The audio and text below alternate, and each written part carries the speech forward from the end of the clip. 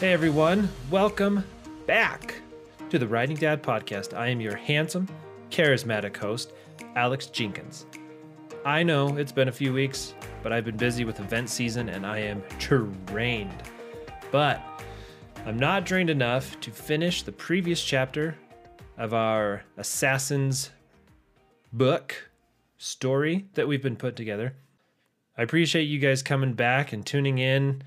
And look, this week there's not much intro because this is going to be a longer episode, but I'm excited to share it with you all. If you remember, we left Officer May last time. She'd received a call for a murder in a quiet little neighborhood. She was a little bugged because of the goody two-shoes officer who normally takes these calls wasn't answering, so she decided to go take a look herself. This time, we finish up that chapter. Again, it's a long one. And take a look at the details of the scene as it unfolds. We also learn a little bit more about May and what motivates her after all these years of intense and stressful police work. So let's get it.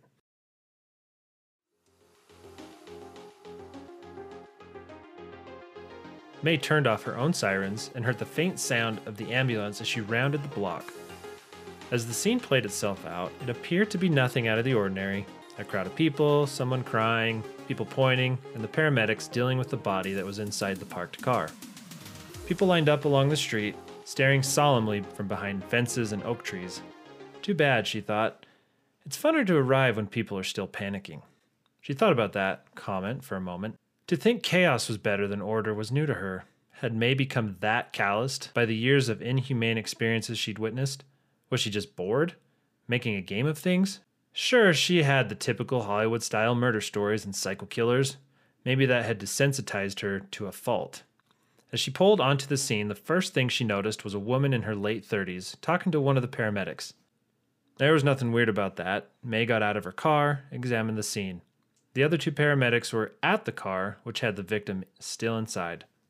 As she approached, May saw the man was slumped to his right, awkward, kind of normal. Looked almost like someone had fallen asleep on a road trip while someone else was driving. The blood, on the other hand, wasn't normal, and the hole in his head, definitely not something you'd see on a road trip. Sir, I need you to back away. Please back away. The man was apparently already riled up and ready to argue because he replied quickly. All due respect, officer, you are all on my property. Mine, I own it. I will remain where I am. He changed his stance, bending his knees a little but continuing to spray. May ignored the interaction and moved across the front of the car. Windshield shattered, but not completely broken. One entry point coming down into the car, hitting the man's face at an angle. One extra hole, clean entry, nothing to write home about. Except, she thought, this was expert work. One hole, one hit, one man dead. She's seen drive-bys, and this wasn't it. Nobody would be able to make that shot count while moving. Even if they were standing in front of his car, the angle and entry point would be more toward the front of the windshield instead of the top. She kept moving around the car to the passenger side of the door.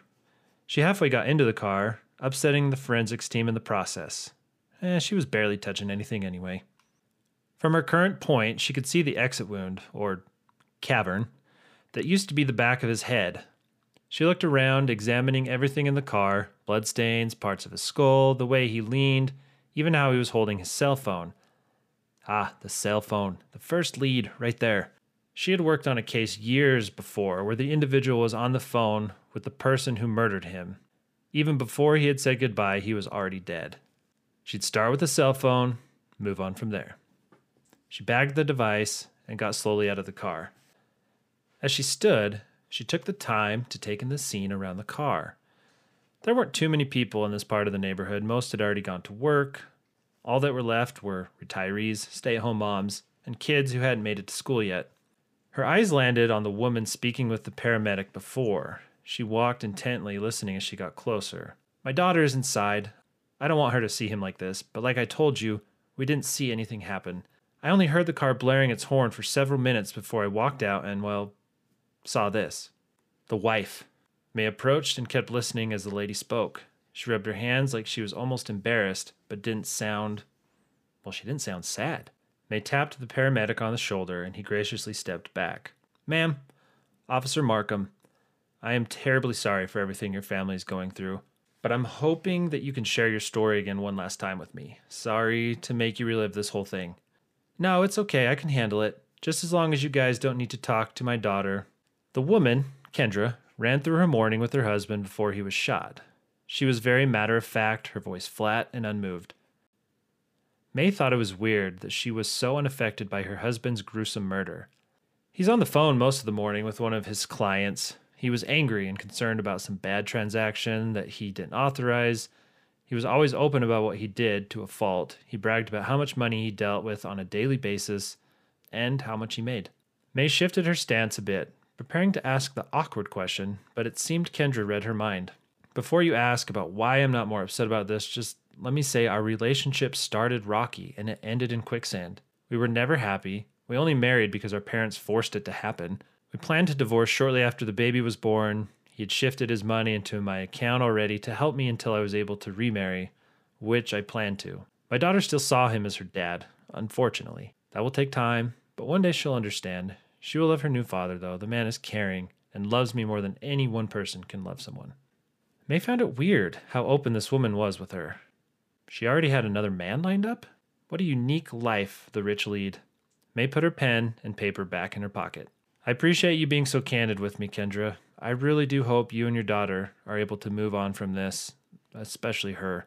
May looked up into the window and saw the daughter briefly before she closed the blinds. May put her hand on the woman's shoulder. Thank you. I will be in touch. May walked back over to her car, got in, and shut the door. She sat there, realizing she had just gone over a crime scene and interviewed someone, just like the old days, the days when she cared. The whole process wasn't cumbersome to her. In fact, she enjoyed it. It made her feel useful again. Nothing about the interaction felt forced or tiresome. She was excited to work on the case. Already, clues began to form in her mind. May drove the car around the corner, away from the crime scene, pulled out her notebook, and started working on the case.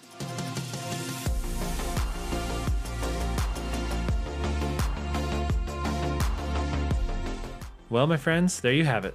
We have wrapped up the latest chapter of our Assassin Chronicles. I still don't have a name for it yet. I'm kind of writing this as we go along, but thank you for listening.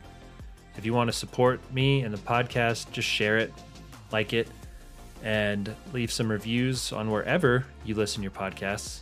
I can't wait to dive into the next chapter of this. I got some big plans. But if you're trying to guess how it ends, just know this. I promise you, there are no zombies in this book, or romance. Sorry.